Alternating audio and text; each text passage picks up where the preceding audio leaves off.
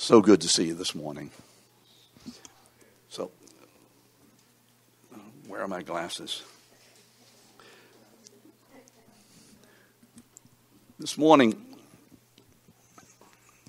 we're going to get into the letter of 1 John itself.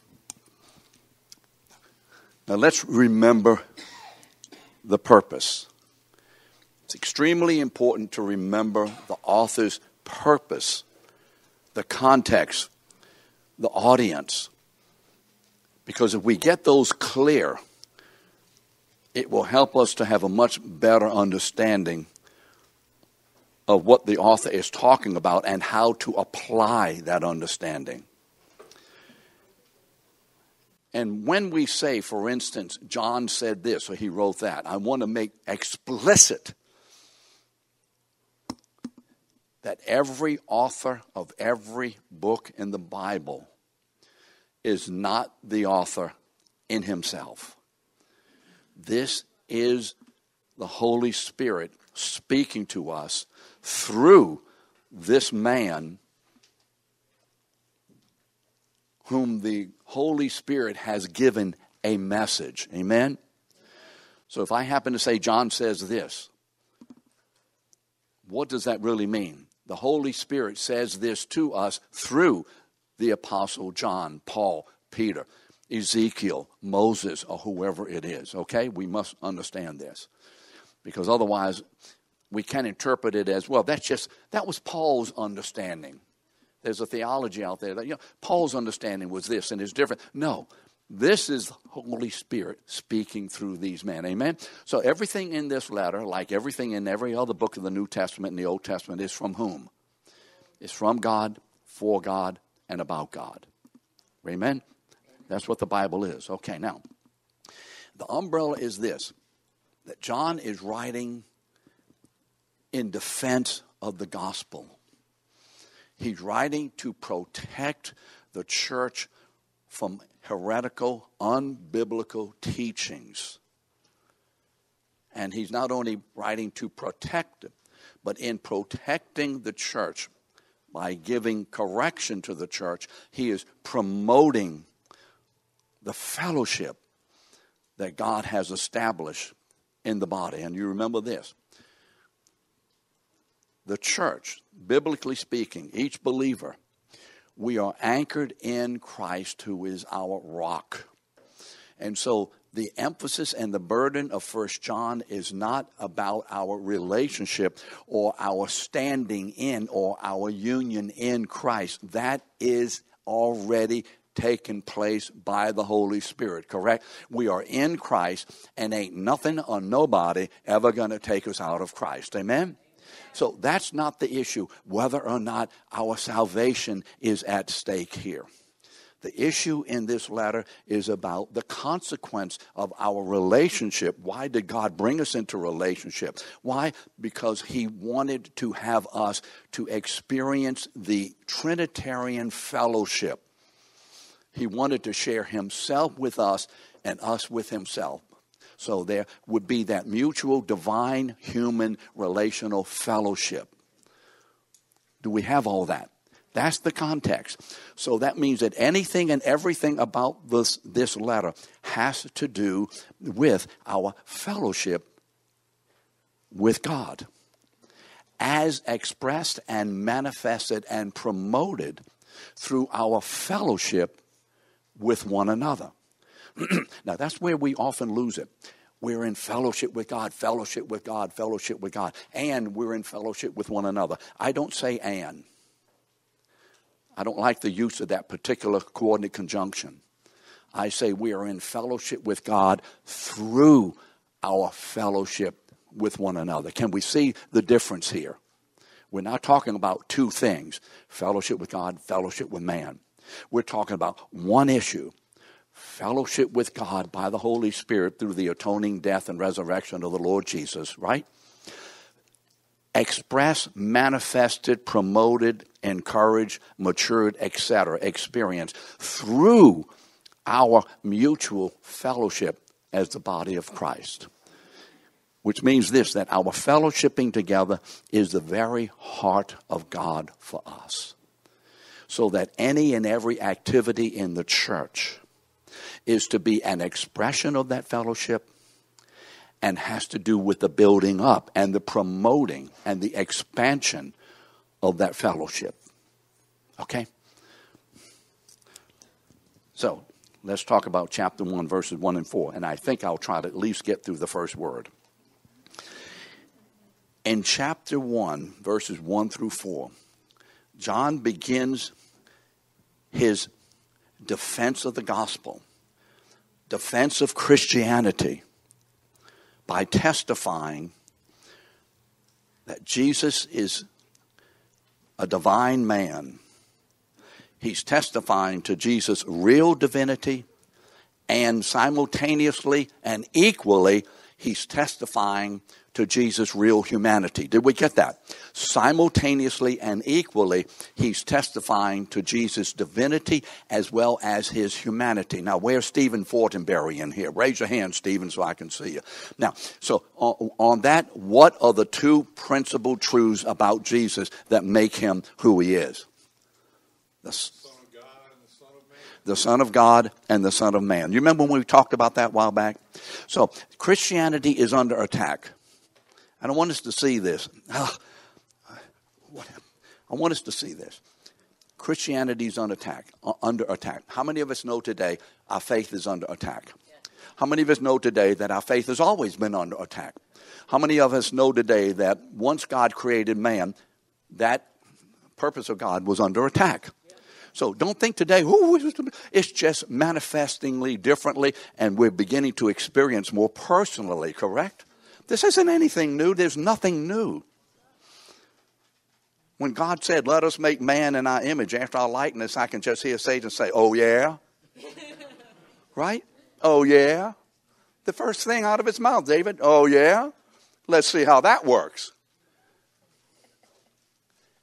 So how do you defend the faith? The first 4 verses of 1 John give us a great template to show us how to defend the faith. You see, he's defending against Gnosticism. Remember, Jesus isn't a real man, it's a phantom or whatever. There is no sin. You remember those issues? But let us make sure that when we look at this, the defense that John begins with is not just a defense of Gnosticism, of a particular heresy, but is the Holy Spirit's message to us of how to be sure to defend the gospel in any and under every circumstance if it is attacked. Correct? Make sure that we widen the scope of this. Specifically, Gnosticism is the issue. But the real issue is defense of the gospel. So let's read the first 4 verses. And as we read, remember, the attack in this particular time period is against this truth that that man, Jesus, whom you were saying is the Son of God, who's divine, that can't be because God would never inhabit a fallen body. Correct? Remember that? He's not going to. We don't believe in sin. How many of you have folks and friends who literally, they just don't believe in sin? Do you ever hear people say, I don't believe that? You're saying, I don't believe that. I mean, I believe people make mistakes and have problems. But really, we're sinners? We're sinners? No, we're not sinners. All men are really innately good. We just have to learn to behave and to get our potential and so on. There is no sin. Now, I don't have time to explain this, but when I say there's no sin, I mean something very specific. When we say there is no sin, what the Bible is talking about is there is no offense to God. Correct? That's sin. Most people don't believe in it. How do you know that? Because if they believe, the Holy Spirit has to convict them of sin. And in convicting them of sin, that's the preparatory work of saving them. Unbelievers don't believe in sin biblically. Amen. Do we get that? If they did, Steve, they'd have to be convicted of the Holy Spirit. Do you remember that? When he comes, the Holy Spirit, he will convict of what? Sin, righteousness, and judgment. Okay. So let's read this in connection with it, specifically Gnosticism, but in general. What was from the beginning, what we have heard, what we have seen with our eyes, what we have looked at and touched with our hands concerning the word of life. And the life was manifested, and we have seen and testified and proclaimed to you the eternal life, which was with the Father and was manifested to us. What we have seen and heard, we proclaim to you also, so that you too may have fellowship with us. And indeed, our fellowship is with the Father and with His Son, Jesus Christ. These things we write so that our joy may be complete. So how does John begin? John begins where all of us should begin to defend the faith. To begin with testifying to the truth of Jesus' divinity and humanity. That's the foundation of our faith. To begin anywhere else and to get into an argument about any other aspect of the Christian faith is a losing proposition, correct? If we're defending the faith, it has to be upon the basis and the foundation. If the foundation is faulty and the house is cracking up, we don't try to fix the roof. We must first go to the foundation so that once that is settled, we can go back and repair the roof, correct? Everybody knows this. So in 1 John, verse 1, John begins by reminding the church about two central truths about Jesus' real identity, which was from the formation of Christianity. By the way, John's already taught this. Remember, he's not telling them something that, oh, wow, I didn't hear that. He is telling them and reminding them of things that he has taught the church. So he's not going into great detail about this. He's done that as a teacher, as an elder in this church for several years. He's just reminding them of what they already know. So what does he say in verse 1? Jesus was from the beginning, and he is the word of life. Do you see that in verse 1? He says two things about Jesus in verse 1. He was from the beginning, and he's the word of life. Do you see that? He immediately begins at the beginning, at the foundation. Jesus was from the beginning. Now, where have we heard that from the beginning? What is another verse that sounds similar to that? Genesis 1:1, in the beginning. Remember the Gospel of Mark, chapter 1:1. What? The beginning of the gospel of Jesus Christ, the Son of God. Remember that? Where else have we heard the word beginning? John 1:1. In the beginning was the Word of life. You see, beginning and word of life. In the beginning was the Word, and the Word was with God, and the Word was God. He was in the beginning with God, and all things were made by Him, and all things that were made by Him. So you see, John is saying differently, but the same content to the church of what he has already said in the gospel. This is the foundation of our faith. This is it. So when you hear somebody like Oprah Winfrey, who says emphatically, I am a Christian. Well, when people tell you they're Christian, don't you just say, oh, thank God you are. Ask something if you don't know the person. Ask a few questions. Well, what do you mean by that? I mean, could you explain what a Christian is? If they do not begin with the incarnation, that Jesus is, Steve, Jesus is what? Son of God as the Son of Man, they're not Christian. May I be narrow? Everybody on television land? A Christian is one who has believed and received this truth, that Jesus is the divine Son of God incarnate as the Son of Man. Otherwise, what? They ain't Christians no matter what they say and what they do. Do we have that? That's the foundation. That excludes every other religion. See, John is reminding the church of the double identity. Son of God, Son of man. In saying Jesus was in the beginning, John is affirming what? Jesus' pre-existence before creation. Remember when we talked about God as love, we started with the aseity of God. What does that mean? God's self-life. He is unbeginning. He has always been. He has created everything. So that everything that is because God always is. I'm not sure what that meant.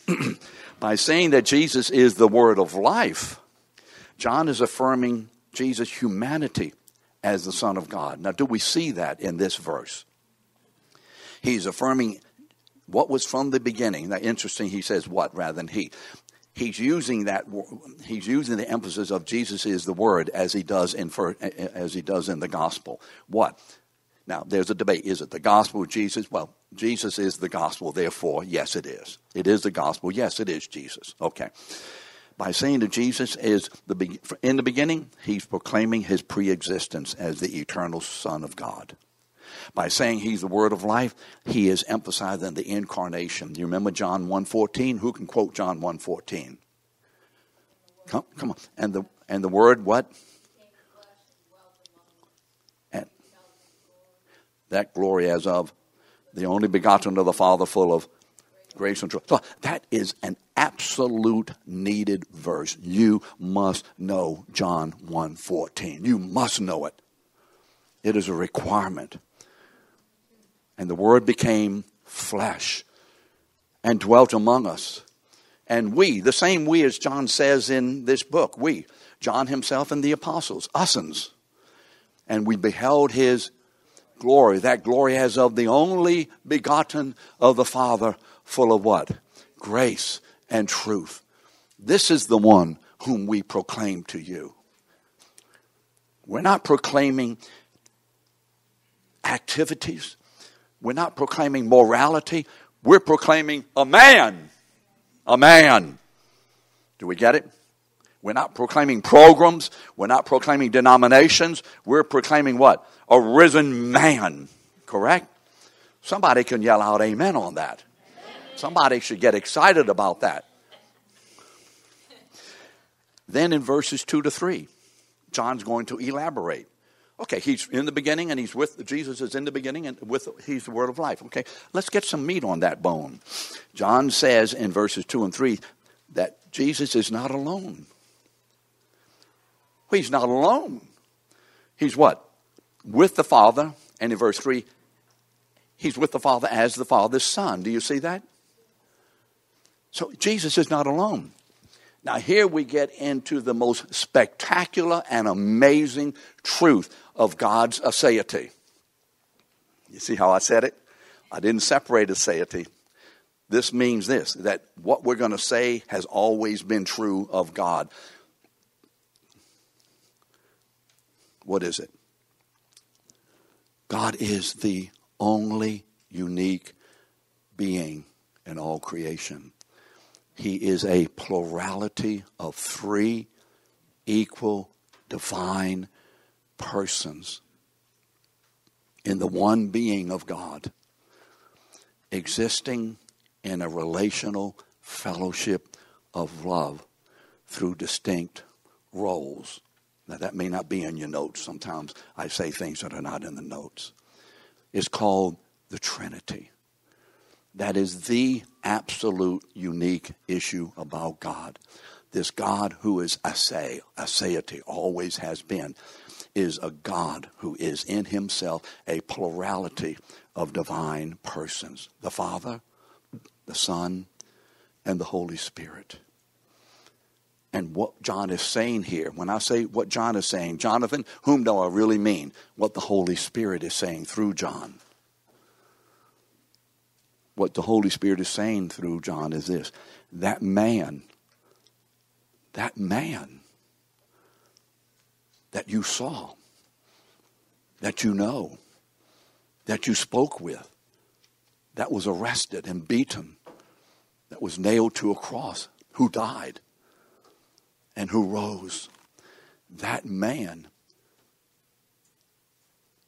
is God the Son, dwelling eternally with God the Father and God the Holy Spirit in perfect relational fellowshipping unity in love. Amen? That's who that is. That's who that is. That's who he is. In these verses, John reminds the church about the absolute uniqueness of God. So when people say, well, the God of Christianity and Judaism and Mormonism, maybe so, Jehovah's Witness, but Islam is the same God. Is that true? Well, of course it isn't. The God of Judaism is potentially and in the essence of who he is in the teaching. But the way he's taught today and believed, he is not. Do we see the distinction here? The God of Christianity is the only divine being in all creation, correct? And we're not afraid to say that. So, who is the God of all these other religions? I remember when we were in Irkutsk, Russia, 1995. You ever been put in a situation where the Holy Spirit uses you and you just weren't aware of what was going on and how it was, and you thought later, what in the world was happening then? And had you had, quote, your own mind about you, you would have shut your mouth, right, or left. Correct, Wendy? Right? And so we're out, and it's basically Muslim way out there near China. It's way out in Mongolia area, Irkutsk. And so fellow walks up to me. It's nighttime. I have my Genya, who was the pedagogic translator. And he comes up to me, the fellow, and he says, I bet you don't know the name of my God. This young guy is Muslim. And I tell him, Jenna, tell him I do know the name of your God. And Genya says, okay. He tells him that. He said, well, what's the name of my God? I said, don't say anything, Genya. I looked at him and says, Satana.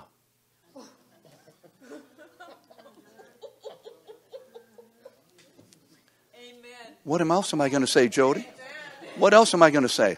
Now, I realized later,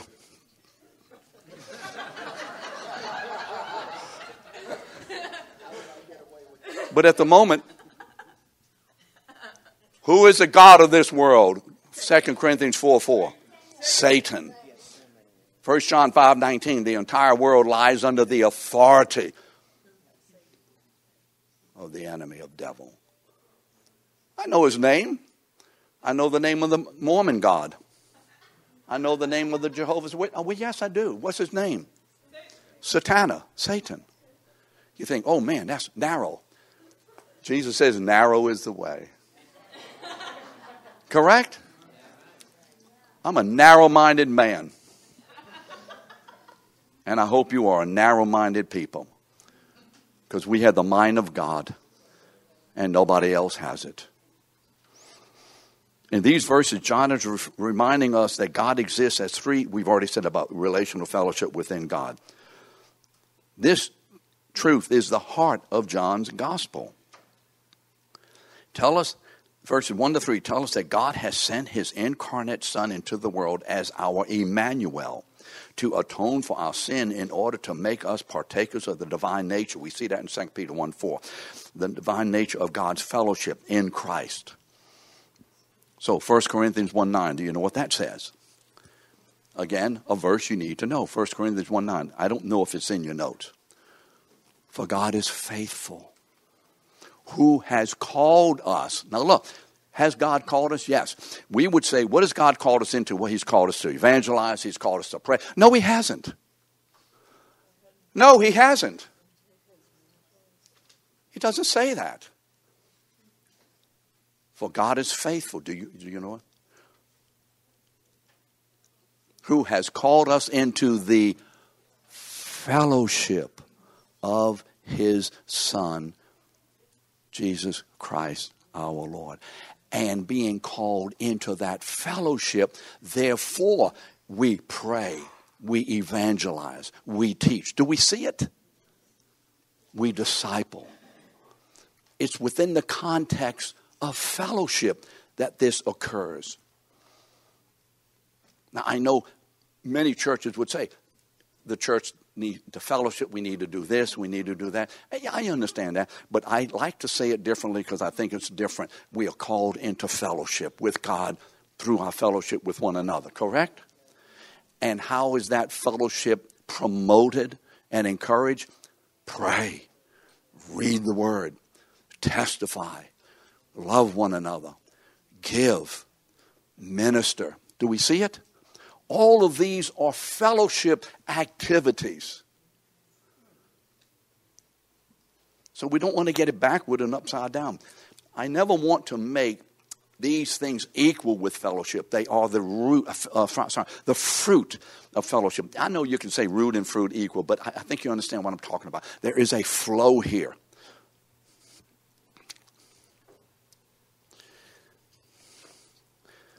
So he's testified to Jesus' real divinity. Do we see that in the first few verses? Now let's go back. Let's talk about Jesus' real humanity. In these 4 verses, remember, 1 John 1 through 4, he is testifying. His defense is about the two primary and only truthful statements about the person and work of Christ, that he is divine and he is human. So what does it say about Jesus' real humanity? He gives a personal testimony. He says this. Now, how many of us have seen and read or whatever books or exposés or people saying, Jesus isn't God? How many of us heard people say this? Well, the question is this. What is the basis, John, for you saying that? Well, I just don't believe it. I don't see any evidence. Let's wake up, Christians. Let's not be bowled over by these stupidities.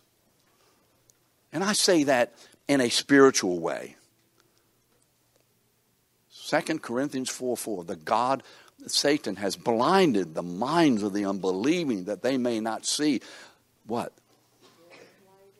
The light of the gospel of the glory of Christ, who is the image of God. So I'm using stupidity within that kind of a context.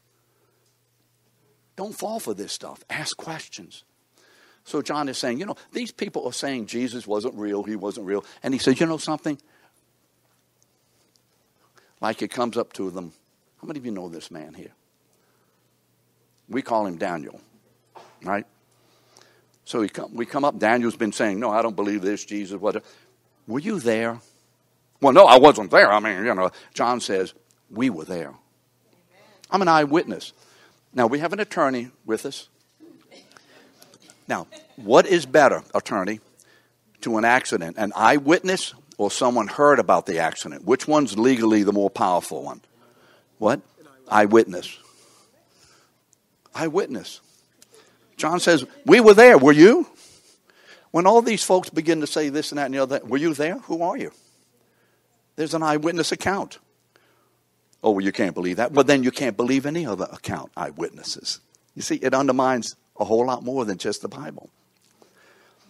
You see, in effect, John is saying, I was there with Jesus with the other apostles, and we know personally that Jesus was a real human, not a phantom, contrary to those false teachers who were not there. And here's how we know. How do we know? Verses 1, 2, and 3. How do we know? I'm just taking excerpts from verses. How do you know, John? What's the personal testimony? Always be ready to give a defense of the gospel. Somebody said that to somebody under certain circumstances. He says, what we have heard, what we have seen with our eyes, what we have looked at and touched with our hands, not a phantom. And the life that was manifested, and we have seen what was manifested to us, what we have seen and heard. So what is John doing? John's doing what the Apostle Paul does in 1 Corinthians 15. He's giving personal testimony. The most powerful evidence that the Holy Spirit uses for the validity of our faith is sitting in this room. We are the message. let me say it this way. We are the vessels of the gospel. 2 Corinthians 4:7, I think it is. For we have this treasure, this Christ, in earthen vessels, that the excellency of the power may be of God and not of us. We're the vessels. And as vessels, everything about my life. May I repeat that word? Jackie, what word did I just say? Everything. Everything about my life is a proclamation and a manifestation of Christ himself. Everything. Every thought, every word, every deed, every motive for the Christian is about God. Everything. The way you dress is about God. The way you relate to other people is about God. The way we think is about God. It's not just about God when we pick up a Bible and start talking about God. So how do they know, Anton? We are living what? Testimonies. Remember what Jesus said in John 15. The Holy Spirit is given and he will what? Testify of me. Correct? Is there anything in my life or your life as a believer that does not testify about Jesus? Anything at all? That's who we are. We're the living image of God on earth, of the Lord Jesus. So here's what Paul says. Hey, look, he's writing to the Corinthian church in about the year 50, 55. So he's writing to a bunch of people who know what's going on. They were there. And he tells them in this, and I think it may be in your notes, I'm not sure, maybe the references, and he runs down the testimony. Jesus rose from the dead. He appeared to Cephas, and he appeared to the other apostles, and then he appeared to about 500 folks, whatever, and then all of us, and then he says, and last of all, he appeared to me. Now, had he written that letter to the church, to people who knew, who were there, okay, well, that's not true. Paul's saying a lie. There is not one scrap of evidence from the very same period of time called primary source of information, which in any way contradicts the validity and the truth of the resurrection. Everything that contradicts it is, of course, is what is called secondary. Do we see that? Why didn't they find the body? Philip, you know what I mean by that? I mean, Joseph, why didn't they find the body? He rose. If they had found the body, and if Jesus came out of, thank you guys, okay, I'm going to go ahead. I'm going to marry Mary Magdalene and so on. We're going to have kids. Okay, fine. Then the first time they put and you know better. You know that Jesus is not alive, didn't rise. First time they put a sword to your wife's throat, what are you going to say? I'll tell you the truth, it's a hoax. Are you or not? Yes or no? You can speak in class, it's okay. Yes. The first time they're about to gouge the eyes of your children out, what are you going to say? It's a fake, he didn't get up. Correct? These people were torn asunder, split, and everything else. Why didn't someone crack and say, it's a lie? Why? Because it's true. There is no body. He's ruling, reigning, and returning. He's in heaven with a new body. That's the proof of our faith.